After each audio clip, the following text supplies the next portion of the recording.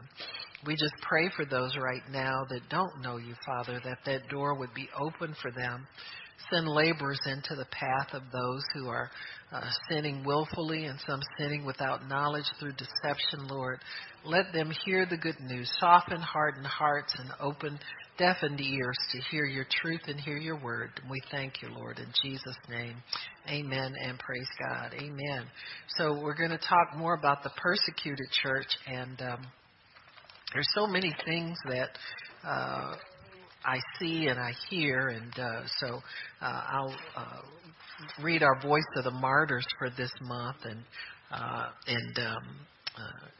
I want to encourage you to look at all Christians worldwide as family, not just people that we read about living in some remote place, but people that we are related to by blood, and that is the blood of the Lord Jesus Christ. And keep them in your hearts and in your prayers. Don't let it be just once a month, but do call out the names of these people. You can always add these people to your protection prayers. I know most of you pray at least one of those every week. And that's a good place to include them in some of the names that you hear, if you want to jot those down. And just remember these people in prayer, because this is what they ask for, and I think it's the least we can do. We're in a relatively free country, but you know the persecution is increasing in this nation as well. If the hand of God does not stop it, we will be hauled into jail for hate speech, because that's what they call the preaching of the gospel. Because we preach that sin is sin, and it's not desired by God. In fact, it's forbidden by God. And so whenever you speak boldly the word of God, it will be opposed. The devil hates it because he hates God and he hates truth. And he hates people who serve and worship God. So we are in a warfare, whether we believe it or not, or whether we think it's bad or not. I always remember the story about, there was a story told about a frog that got boiled, and they didn't really throw him in hot water. They just kept increasing the temperature a degree at a time. Before he knew it, he was cooked. And that's sometimes what compromise is like, and subtlety. A little bit at a time, we overlook certain things that are said. We overlook certain ways that people think and speak, and we just don't pay much attention to it. And I'm not saying go out and argue with people and have verbal battles with people, but pray about these things. Pray that God would silence the mouths of certain people. Some of these people that are spewing out wickedness across the airwaves every day, they need to be shut up. You know, you just don't let them talk, because they influence so many people. And so, I have a whole list of them on my media prayer. And I ask God to silence these voices. And I'm thankful that he's been answering some of it. Little by little, you'll see progress made if you stay with it. Those people have no right to speak and lie and poison the minds of other people, especially innocent young people who don't know how to discern. So you have to be wise in these things and understand what you're up against. This is eternity we're talking about. This isn't somebody's opinion. It's not something that's a passing fad. Evil is not a fad. It's something that will be around for a long time until the Lord comes. But he has told his church to occupy until he comes. And we are to occupy for his kingdom in the earth where we live until he returns. And so we are staking out territory for God. We're staking our claim for souls and for influence over people, all of the above. And so that's what I want you to think about when we talk about people who are being persecuted in lands where it's very open and it's not very covert.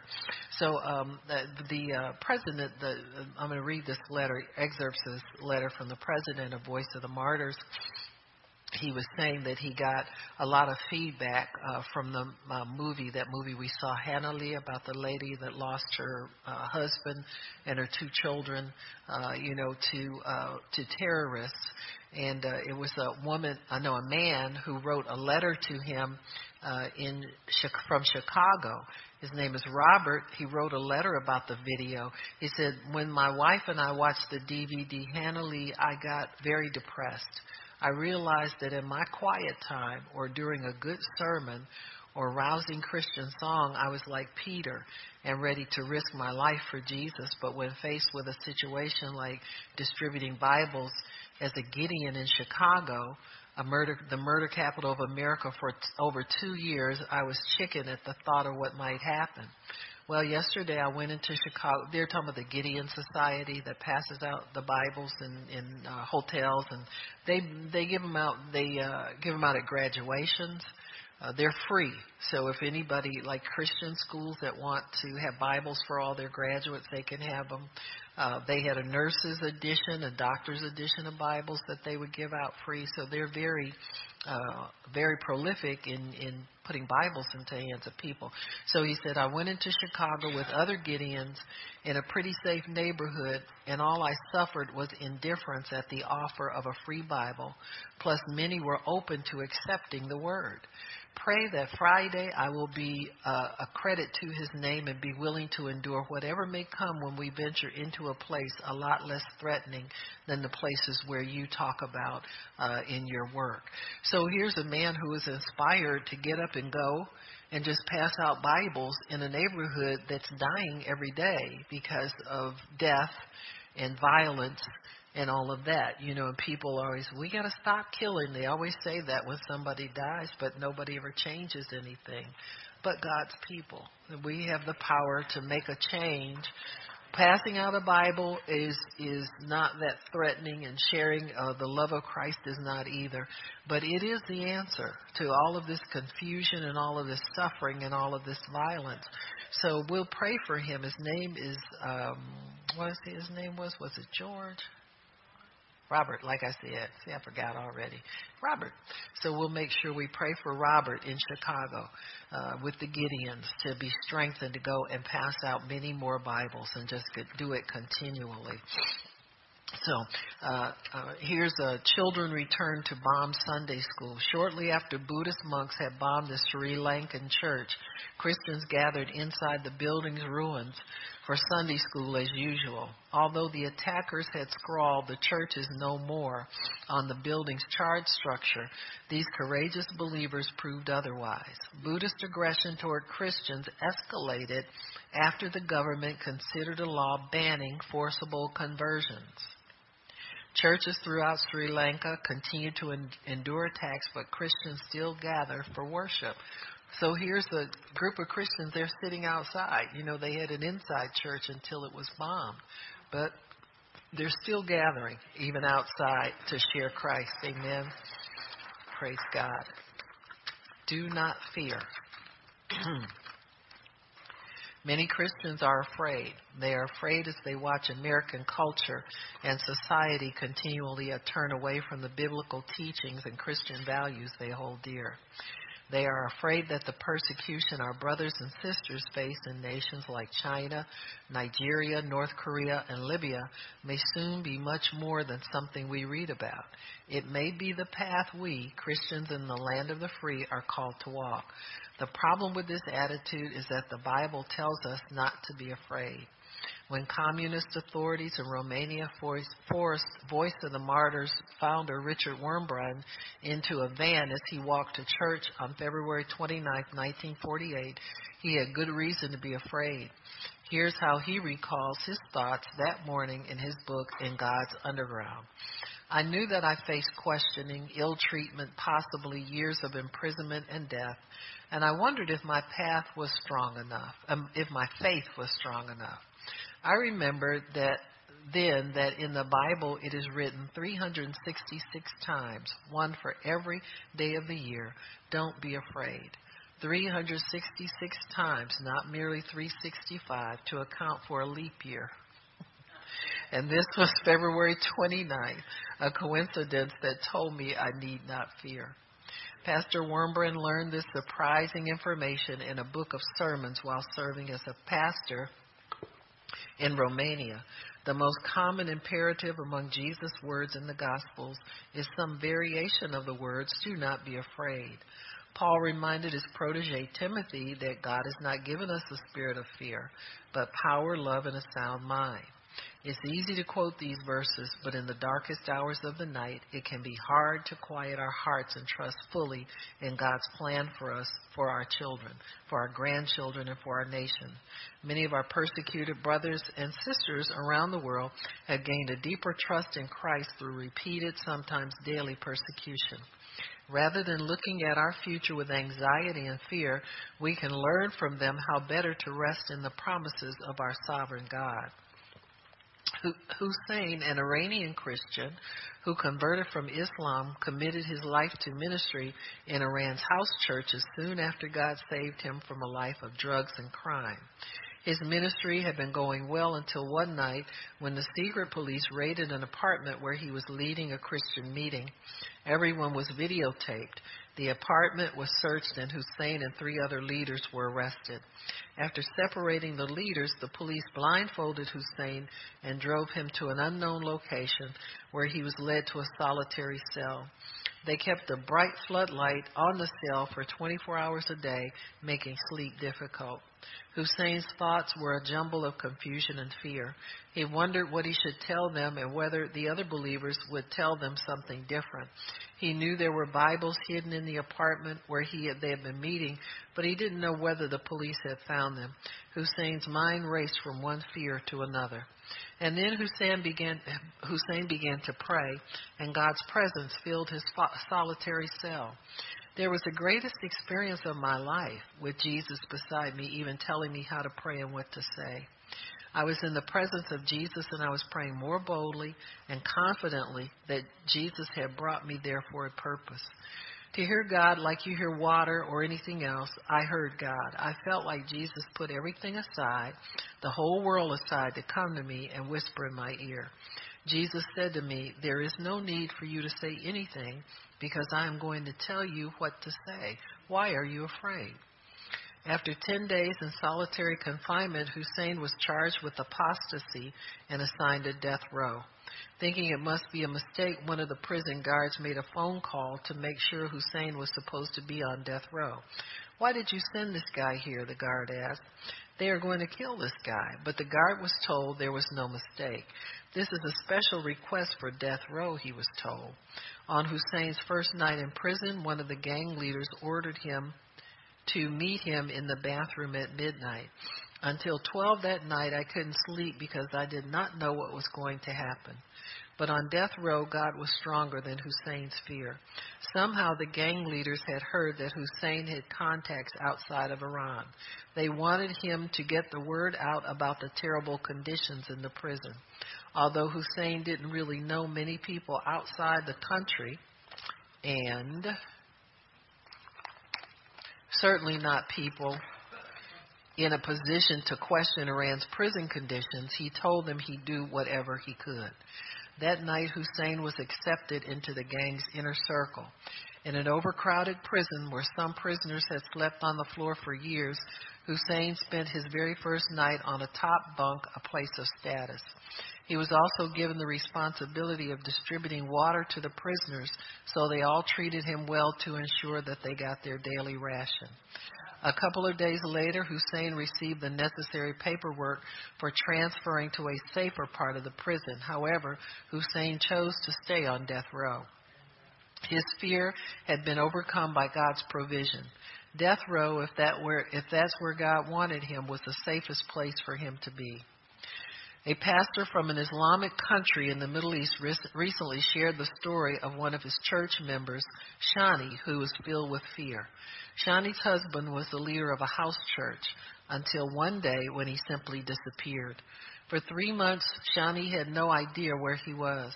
The authorities who had taken him had filed no charges against him, and he wasn't allowed to see a lawyer or his family. In fact, the authorities wouldn't even admit they were holding him. Shani was left alone, worrying about her husband and about herself. She knew her husband was strong and that his faith would endure even if he were tortured. He would never give up names of other Christians or details about their secret gospel work. But Shani was afraid she wasn't that strong. Dear God, she prayed one night, please don't allow them to find me. I can't handle torture. I cannot handle a jail cell. You said you won't give us more than we can handle, so please make them not come and arrest me. I'm not strong like my husband. I can't handle torture. If they torture me, I'd probably give up the names of every single Christian. I might even deny my faith completely. She prayed that prayer, then went to sleep. Shani was awakened at 6 a.m. the next morning by someone banging on her door. When she looked out the window, she saw 2 police cars in front of her home. They saw her looking out the window and yelled, "Are you going to come down here, or do you want us to come up to get you?" "Wait," she yelled back, "I'll come down." But as she was getting ready to open the door for the police, she was fighting with God. God, I told you that I can't handle arrest and torture, and this is what happens. Whatever happens now, God, it's your fault. The police took Shani to the local jail, which was filthy and smelled like a sewer. She had grown up in a wealthy family and had never been in a place like this. "I have to sleep here," she exclaimed. In the middle of the night, the guards pulled her out of her cell and took her to an interrogation room. The interrogator across the table from her looked very angry. "Why did you evangelize?" he demanded. "Why do you talk about Jesus to Muslims? What do you want from these people, you and your husband? Don't you know that it's illegal here? You're not permitted to evangelize." The only thing she could think to say was, "Dear God, Lord." Then she suddenly felt God's presence and peace. Shani looked up at the interrogator. "You know what?" she said. "I have a right to evangelize, and I'm happy that I'm evangelizing. We're supposed to evangelize. This is a commandment from Jesus Christ. Everyone needs to hear this good news. You need to hear this good news too. God sent me here to tell you about Jesus. You are a poor man. I feel bad for you. You don't have peace. You don't have joy. You don't have hope. You don't even know why you're alive. The only way to the truth is Jesus Christ. You are an interrogator, but one day you are going to stand before the ultimate judge, Jesus Christ, and he is going to examine you.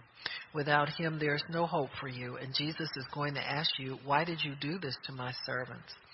The interrogator was shocked by her bold words. Okay, I see, he replied. I know exactly who you are now. Now your punishment has just increased. You're going to get it now. Go back to your cell. I'll deal with you tomorrow.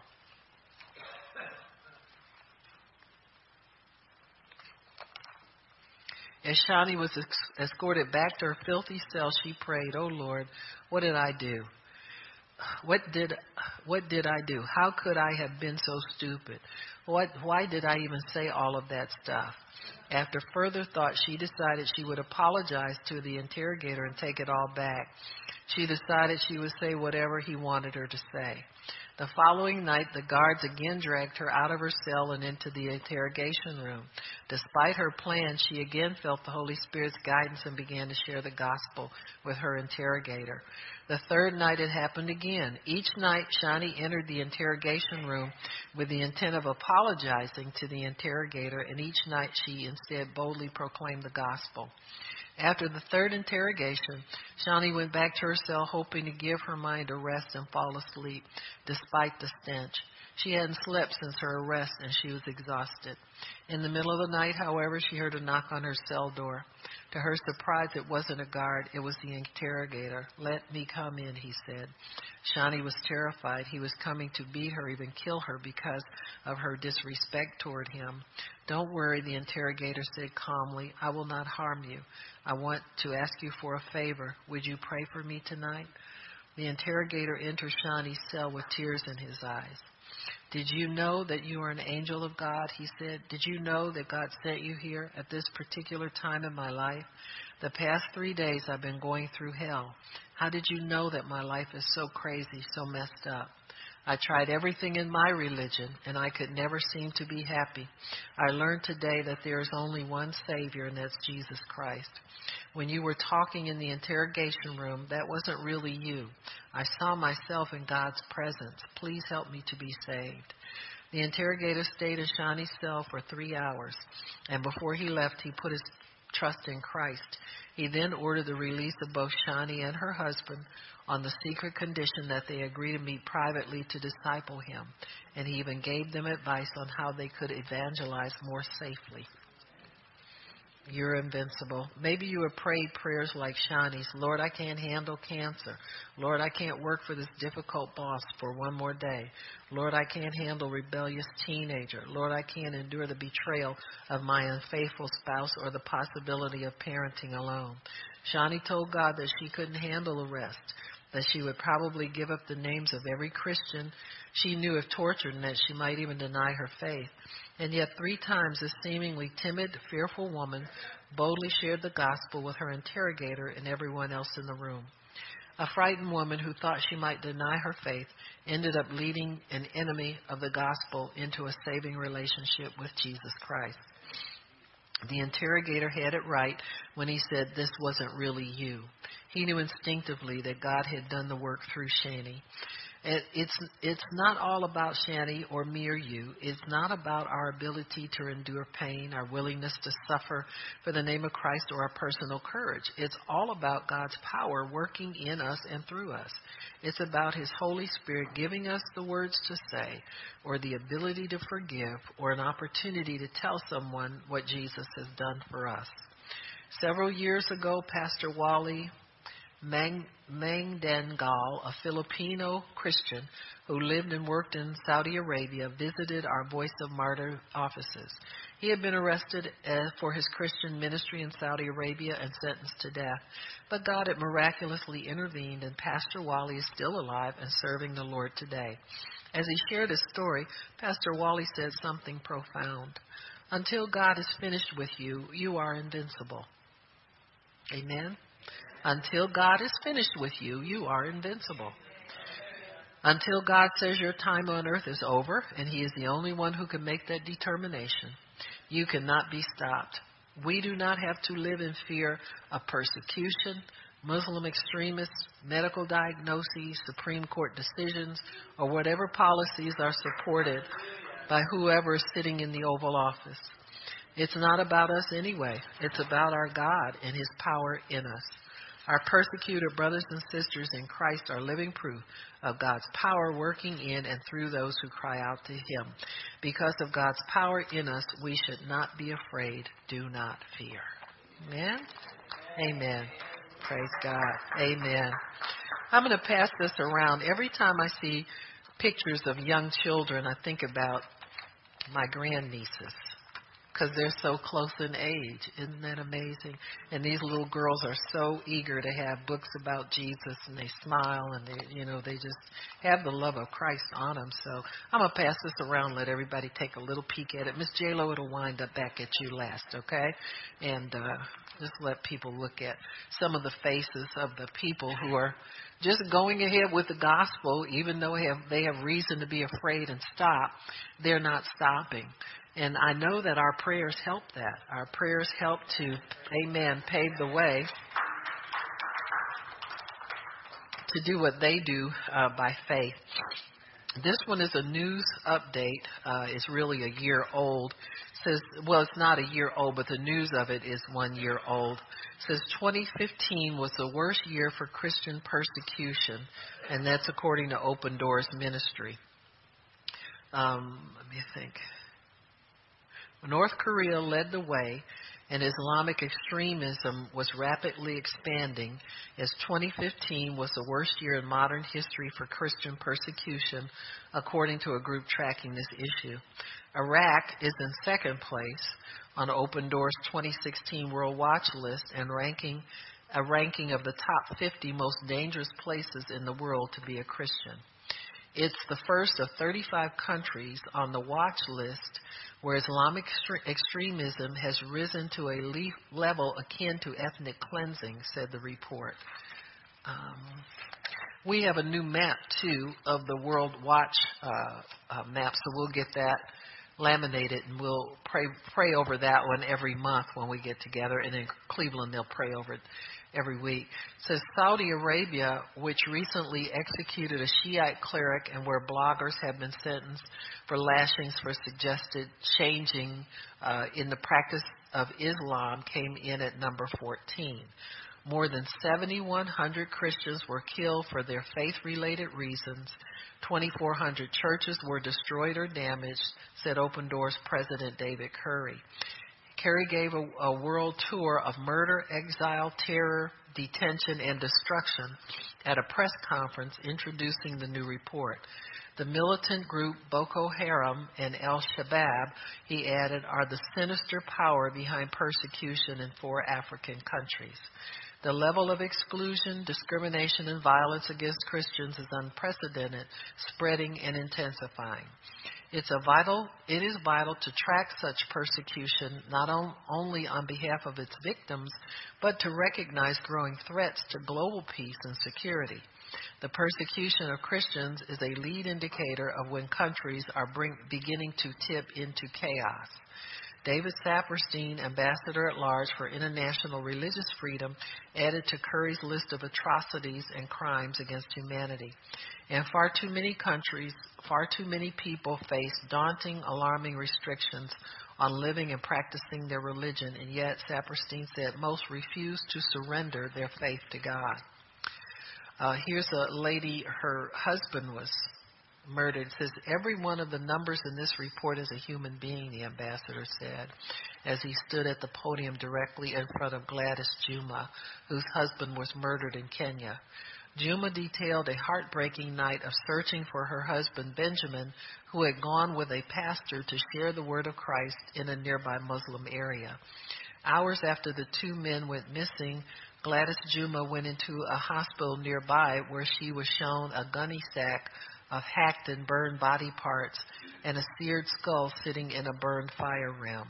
No one could say who they were. A few hours later, she learned that those unidentifiable victims were in fact her husband and the pastor. It hit us very hard, she said.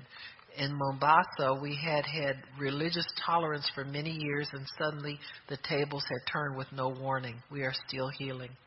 That healing for herself and her 4 children relies on forgiveness, on trusting God, and in her belief, she said, that America will act to make sure people respect other people's faith. Now, it's interesting.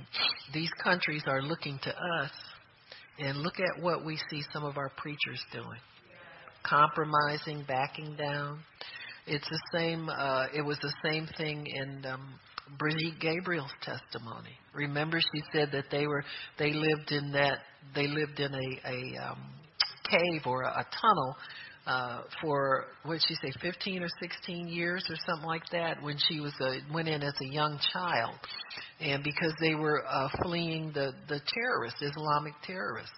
And she said every day she believed the Americans would come and rescue them. And when they did get rescued, it was the Jews that came and rescued them. The Americans never came. And I believe by the Spirit of God that will turn around. We will start to go in and rescue people again. Because they look to this nation as a free nation and promoting freedom and being allies of people who want freedom around the world. And we can't sit around and encourage persecution, and we can't continue to support people who want to come over here and kill us. Now, that's just crazy. So I believe God is really turning that around. Now, some people don't like the way he's doing it, but God does things after the counsel of his own will. He doesn't pick people because we like him. He picks people that he can use, and he does it for his own reasons. So it's good to stay, just hang tight, shut up, and watch God work. We might learn something. If we let him work and watch it, we might learn a few things. Okay, so this one is called Vanishing Christians, and this is about the nation of Syria, which all these European countries, and this country is taking all these Muslim refugees from Syria, but they're Christians over there that are being persecuted too, and nobody's really looking out for them. Gabriel's journey had taken its toll emotionally. The brave missionary had been through 10 checkpoints to reach the outskirts of the Syrian capital of Damascus. Each guard who asked to see his credentials could have been an ISIS militant in disguise capable of stealing his precious cargo or worse, taking his life. Although he had reached his desired destinations, the bombs and gunfire in the distance reminded him that his mission was far from over. Like many missionaries in the Middle East, Gabriel had done everything in his power to provide aid and the gospel message to the millions of Syrian refugees fleeing civil war and ISIS terrorism. But as he participated in outreaches to refugee camps near the Syrian border, a glaring mystery began to present itself. Christians were nowhere to be found. It was as if they had simply vanished. 5 years ago, before the war in Syria began, over 10% of the country's population of 26 million identified themselves as Christ followers. That's over 2.6 million Christians. Gabriel had yet to meet a single one. So where did they go? He began asking himself. Using his contact network, Gabriel was allowed access inside Syria to explore the war-torn area. What he found was shocking. Many followers of Jesus had fled their homes for safer regions outside Damascus. When asked why they had not attempted to leave the country with other refugees, they gave an interesting explanation. The refugee camps in bordering countries are controlled by Muslims. As a minority group, believers are surrounded by the Islamic faith, a religion dead set on preventing Christians from freely worshiping. So although ISIS presses in on every side, many Syrian Christians decided to band together and stay. On his first trip inside, Gabriel identified an area filled with over 1,000 impoverished families, most of whom had left all they owned as they fled their homes for safety. They found shelter in small rooms, cramming up to 10 people in a single tiny living space. Food and other essential resources were scarce, and some of the displaced families even resorted to searching through the trash for their next meal. During that last fateful trip, a mission of hope was born for Gabriel. Risking the continual dangers of being in a war zone, our brave partner now makes the journey inside Syria each month to offer life-sustaining food, essential living supplies, discipleship, and the message that the church around the world remembers their plight. Recently, Gabriel sent an update from his latest mission where he met Victor and Asil. This precious elderly couple was captured by ISIS before they could escape their city. Victor was tortured 3 different times in an attempt to make him recant his faith in Jesus. Asil was beaten so badly that she lost most of her mobility and was forced to remain in bed. Miraculously, the two were spared from death, but were thrown out of their home without any of their possessions. With the last of their strength, they made the long journey to Damascus, where they hoped to find safety. Gabriel's timely arrival provided much-needed aid in the midst of overwhelming sorrow and poverty. His visit also awakened something all but forgotten by Victor and Asil, and that is hope.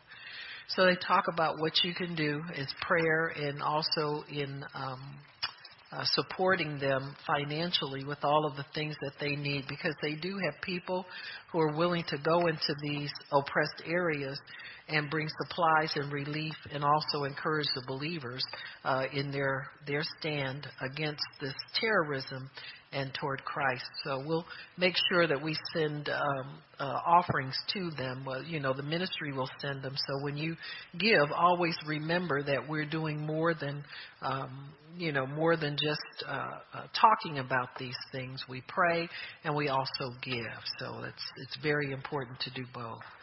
Amen. So we're going to talk about, I'm just going to read some of these a little bit, and then we'll pray.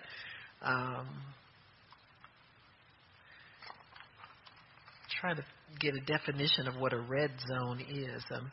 I don't want to just say it. Maybe they'll talk about it. Define it for us.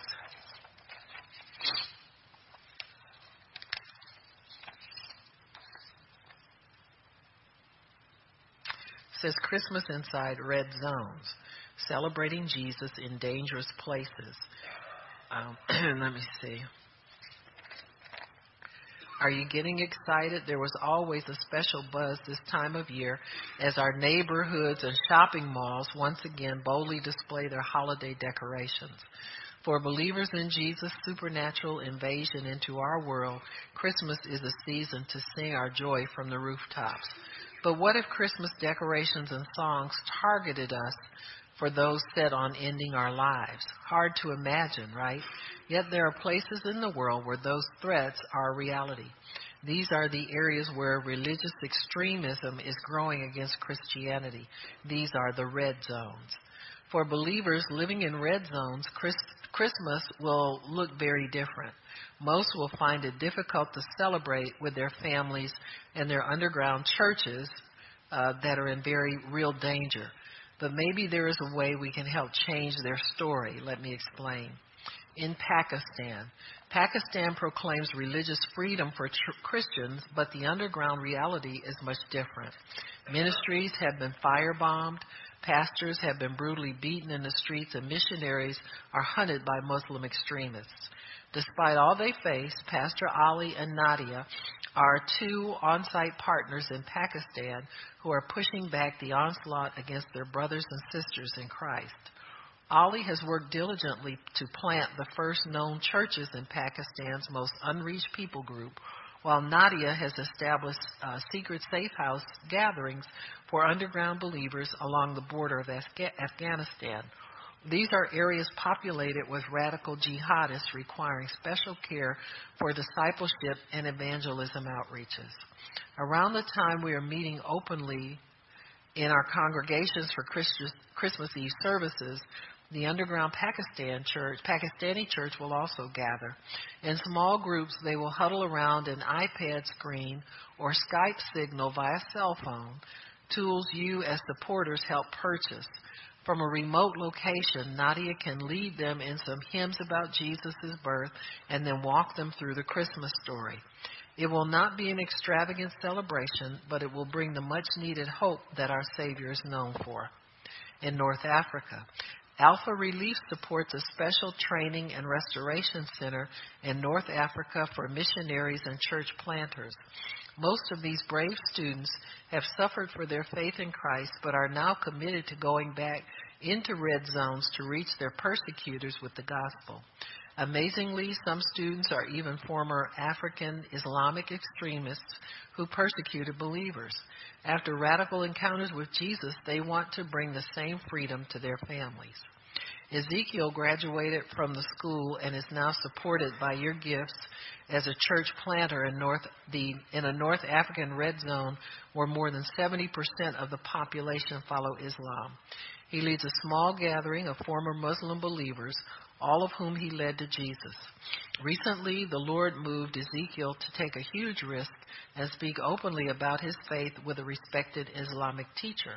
After days of gently sharing the truth of the gospel, the teacher finally admitted that he was convinced Jesus was in fact Lord. Ezekiel conveyed this to us. Now I am waiting for the day of his final decision. I believe that in his heart he is already a follower of the Messiah. He is afraid of the community to declare it. I need prayer support that God would change his life. Although he knows that our talk does not expose him as a Christian, still he is afraid that he may be stoned to death. As Christmas Day dawns in this North African red zone, there is a very real chance that the teacher will be joining Ezekiel's small church in celebrating the birth of his new Savior. Friends, these amazing Christmas stories are possible because of your prayers and support. The celebration of Jesus' birth in red zones looks much different than our own and is much more dangerous than we can possibly understand. Even so, every person in Christ's family is connected by this miraculous hope. Jesus entered the world and rescued us. Would you prayerfully consider continuing that rescue story for many others who desperately need freedom Jesus offers? Heroes like Ali, Nadia, Ezekiel, and the churches they serve need us to come alongside them. Your support this Christmas can ensure their mission continues, etc., etc. Under the radar, stories of modern-day Bible smugglers. Imagine a world in which you could not own a copy of God's Word. It's hard to do, as most of us own 2 or 3 personal copies. Yet millions of persecuted believers in the world today face the troubling reality of being denied the Bible. For some, however, that's changing. Alpha Relief continues to work with brave on-site partners who are breaking into closed areas hostile to the teachings of Jesus Christ. Through their brave acts, thousands of our brothers and sisters in Christ are, even today, receiving their very first Bible. This month, we wanted to share some of the incredible new opportunities our heroes have notified us about. As you will discover, the danger of these initiatives remains high. In Myanmar, Hakka Chin, a people group inside Myanmar, have been brutally persecuted for the last 60 years by their government. These fellow believers in Christ face slave labor, torture, rape, forced Buddhist conversion, and other inhumane treatment. Persecution has brought poverty to the Hakka Chin.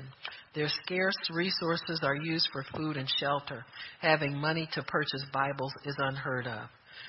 Matthias has seen firsthand the effects persecution has on these precious people. In his life's mission to bring them hope using backdoor entry points, Matthias crosses covertly into Myanmar with several pickup trucks loaded with Bibles translated into the Hakka Chin's native language. The sheer joy on the faces of those who receive this priceless gift lets him know the risk is worth it.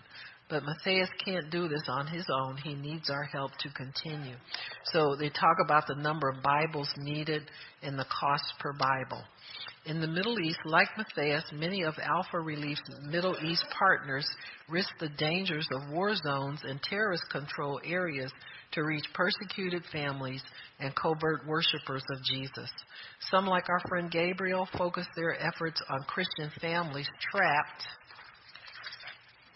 inside Syria who are forced to flee their homes when ISIS invaded their villages. Most barely made it out alive with just the clothes on their backs and now mourn the loss of all their possessions, including their Bibles. Other partners like Nadia use digital technology to share discipleship material and scriptures secretly with underground believers. Although terrorist groups like Al-Qaeda hunt for Nadia to destroy her work, this brave woman continues to use Skype, iPads, and cell phone technology to ensure a growing number of new believers are being fed spiritually. But Gabriel, Nadia, and other Middle East friends can't do it without your help. Inside China, the church is exploding with growth, but a strong-willed government still regulates the amount of Bibles allowed in the country. It's estimated that 1 in 4 believers own their own copy of Scripture inside China. Even digital Scripture is restricted as many Christian websites and apps continue to be firewalled. Our friend Brandon is not deterred by the physical and digital boundaries around China. Disguised as a business rep, this undercover agent for the gospel and his team smuggle hundreds of Bibles a day, hidden inside suitcases and briefcases. He has many stories of Bibles being found on his person, only to be kept by curious border guards for future study. This is an unintentional evangelism tool. But for every Bible confiscated, thousands more slip through to be distributed to the Chinese house churches all over the country. Believers will literally kiss and hold the books to their chest when they receive them.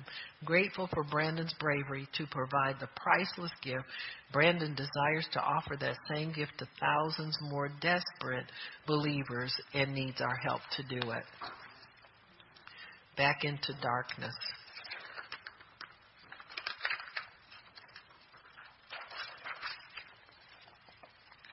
Far off the busy South Korean streets, our small Alpha Relief team quietly sits opposite Hannah, a North Korean escapee who wants to tell us her story. It is a journey filled with pain, and she absent-mindedly fidgets with a scarf around her neck, a piece of clothing much too warm for the late spring temperature. The scarf is, however, very effective at covering a secret we're about to learn. Growing up inside North Korea, food was scarce for Hannah's family. When her husband died from sickness due to malnutrition, she began questioning what might exist outside of the closed Korean borders. Bribing a hungry border guard, the young woman quietly made her escape into China to look for a better life. Just 1 week later, she was discovered by Chinese police, bound in chains, and brought back inside North Korea as a traitor. As she waited for her punishment, authorities discovered that Hannah's grandmother had a record with the government as an identified Christian. Although Hannah emphatically professed the truth that she had no knowledge of the religion, guards began mercilessly torturing her. Hannah recounts being strapped to a chair, raised off the floor by a chain pulley, then dropped violently as her bones and muscles bruised with the intense trauma. Wire was strung around her neck and then violently yanked tight, choking the air from her windpipe. Hannah momentarily pauses in retelling to again fidget with the scarf around her neck.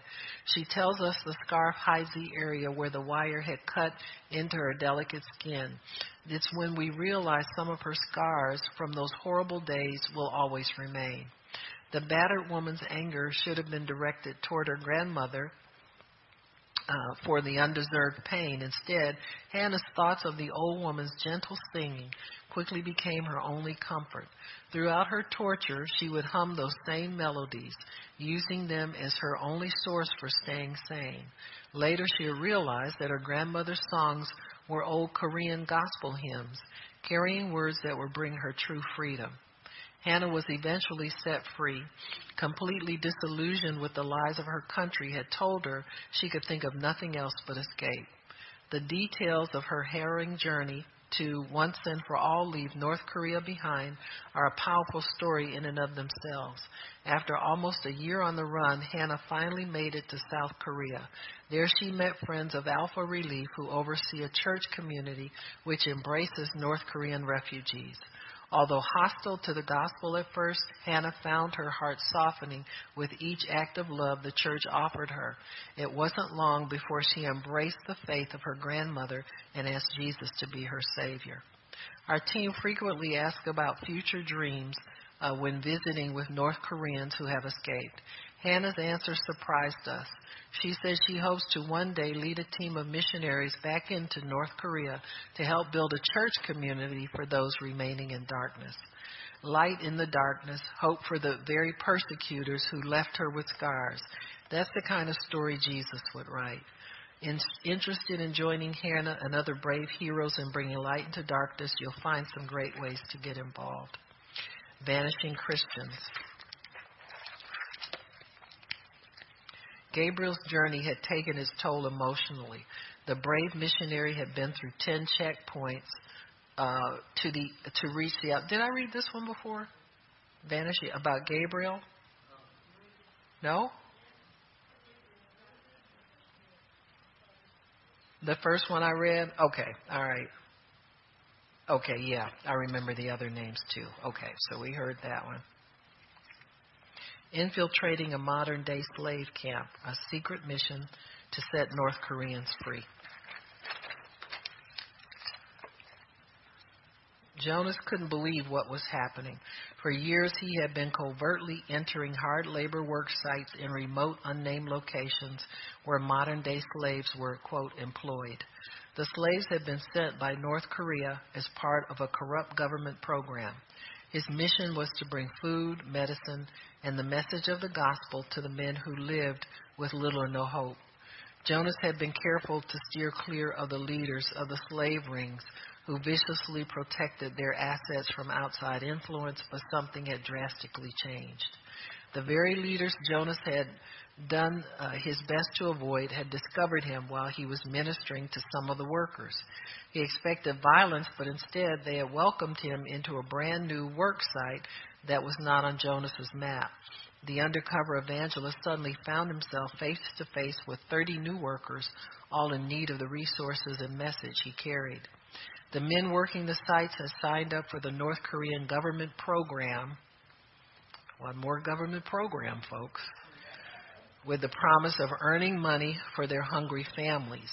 Instead of honest work with decent wages, they arrived in a foreign land where they were kept restricted to their remote locations, working painstaking hours with little to eat and inadequate shelter.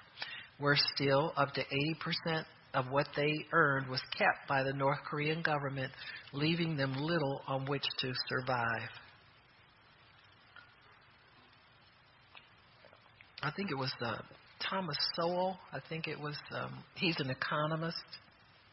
Anybody familiar with him? It's a black man. But he's a very well-respected economist. I'm thinking who he works for. He works for one of these think tank type persons, and he writes a regular column. And he said one of the deceptions of government is they take your money away secretly and give it back flamboyantly. Yeah. Yeah, and it's the same thing here. See, they take it away secretly, and then you say, you sign up for this government program we're going to do, but they keep 80% of these people's wages, leaving them very little on which to survive. The leaders in charge of the hard labor work sites are North Korean official guards sent to prevent the men from leaving as well as keep outsiders away. The horrific conditions left many of the workforce sick and hungry from the lack of food. Jonas had chosen to infiltrate a camp guarded by a sympathetic official who recognized the opportunity to provide for those he oversaw. Through God's divine orchestration and your support, Jonas was allowed to openly offer survival packs he had prepared for each worker under the care of the guard. The packs contain food, medicine, basic living supplies, and best of all, disguised Korean literature that contained the message of the gospel. Please continue to keep Jonas and his secret ministry in your prayers. He needs more opportunities like this one for the numerous work sites he has located. Pray that each survival pack and each conversation will plant the seed in the hearts of the workers. May the hope of Jesus Christ truly set these men free. So that's all I'm going to read for. Amen. Praise God. So that gives you an update, amen, on what it's like in some very restrictive places. I thank God for lifting the restriction on Christians in this nation. God knows what's needed worldwide. And amen. One of our prayers states no persecution. I think it's on the rulers and leaders prayer. No persecution by our leader of the church, by rulers and leaders. They will reverence God. And once you begin to declare that they will reverence God, they can only go so far and cannot go any further. So we thank God for giving us the warning of how to pray and how to head this stuff off and see it turn around in God's favor. Amen. Because Jesus is Lord of all. He will stop anything that doesn't glorify Him. He will make an utter end. Amen. They won't rise up again to do any harm to anybody. So we continue to pray for these. Shannon Crowley, if you'll write those names down for me, if you just need to go back through those stories and just we'll just keep track of all of the names of the people that we're praying for. At some point, God will confirm to us that things have gotten better for them. They'll be able to get an update or something like that. But it's good when you call people by name. You're not just blindly speaking words. There's somebody on your heart that you really feel committed to pray for. So we're going to pray. If you guys want to pray in the Spirit, we'll pray. I'll pray in the understanding because we really want to see an end to this horrible, horrible persecution. I mean, people need to know that they are free to worship God, use their authority. I just get so encouraged and so inspired when I see some of the young woman that we just read about who was so afraid to say anything to one of the guards. She was sure she was going to turn everybody in, and she wound up speaking up for God. So that just shows you what God can do if we'll just, submit to Him, just go along with it and see where it ends. That's usually how it happens with faith. So, Father in heaven, we thank you and we bless you and we praise you. We worship you and magnify you. We lift you up, Lord. You are worthy to be praised, worthy to be adored, worthy to be glorified, magnified, and exalted. We lift you up, Jesus. You are the King of Kings. You are the Lord of Lords. You are the Blessed One. You are the Holy One. And we thank you, Lord, for your holiness. And we know, Lord, that you have ordained that we would be holy as you are holy, so that there's no hindrance to our prayers. Thank you, Lord, as we pray your word, you see it just as you see your own thoughts and your own words. We're just giving your thoughts and your words back to you, Lord, to end this persecution of your people around the world. We will not sit back, stand idly by, and chit-chat about it and talk about how bad it is. But we'll step up, Father, and step into the place of intercession, of laying down our lives so that these people can have their freedom and have the things that you have promised them. More than anything, Father, these people that we are talking about today all want to stay where they are and continue to share the gospel. They don't want to just escape and run off, but they want to stay and do the work of the ministry and preach the gospel and see people converted. So we thank you for their courage. Thank you, Lord, that their courage is an inspiration to us. Thank you, Lord, that their courage reminds us of what's important, and that is sharing Christ with every single person that we see and we know. And so we thank you, Lord, for protecting them. We thank you, Lord, that we submit to you, resist the devil, and he must flee. We command you, Satan, to flee from us 7 ways. Vengeance belongs to you, O God. We resist retaliation against our accusers. We're serving you. Whether the heathen rage and the people imagine a vain thing, you who sits in the heavens are laughing. Behold, they're threatening. Stretch forth your hand to heal, O God, and do signs and wonders in the name of Jesus. I declare the way of the ungodly shall perish. Let them fall by their own counsels. Lord, I thank you to judge the people. Judge us, O Lord, according to our integrity that's in us. Let the mischief of they who persecute us return upon their own heads. Keep us as the apple of the eye and hide us under the shadow of your wings. Thank you for teaching my hands to war so that the bow of steel is broken in our arms. Thank you that you have given us the necks of our enemies. Shut the mouths of the lions that roar their lies against us and cause the tongue of the wicked persecutors to cleave to the roof of the mouth. Stop the pointing of the finger against your servants. Stop those who point the finger against us without a cause and who hate us. It's time for you to work, Lord. They have made void your law. Lord, we know it's nothing with you to help. Help us, O Lord our God. Save us according to your mercy. Let our hands prosper and prevail against our enemies. But the Lord is with us as a mighty, terrible one, and therefore our persecutors shall stumble. They will not prevail.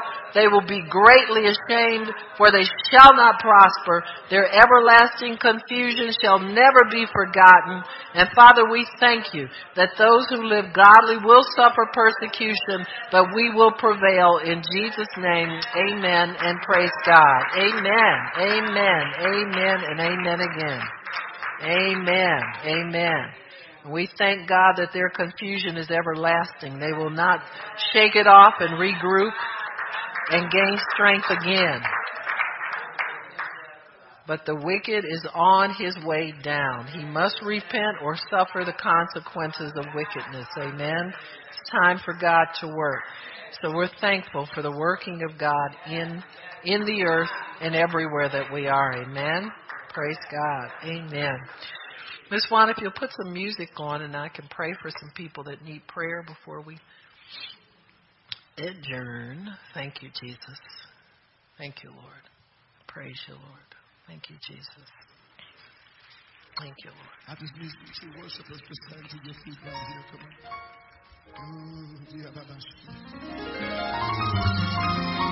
If anybody needs prayer, come on up and I'll pray for you before we adjourn.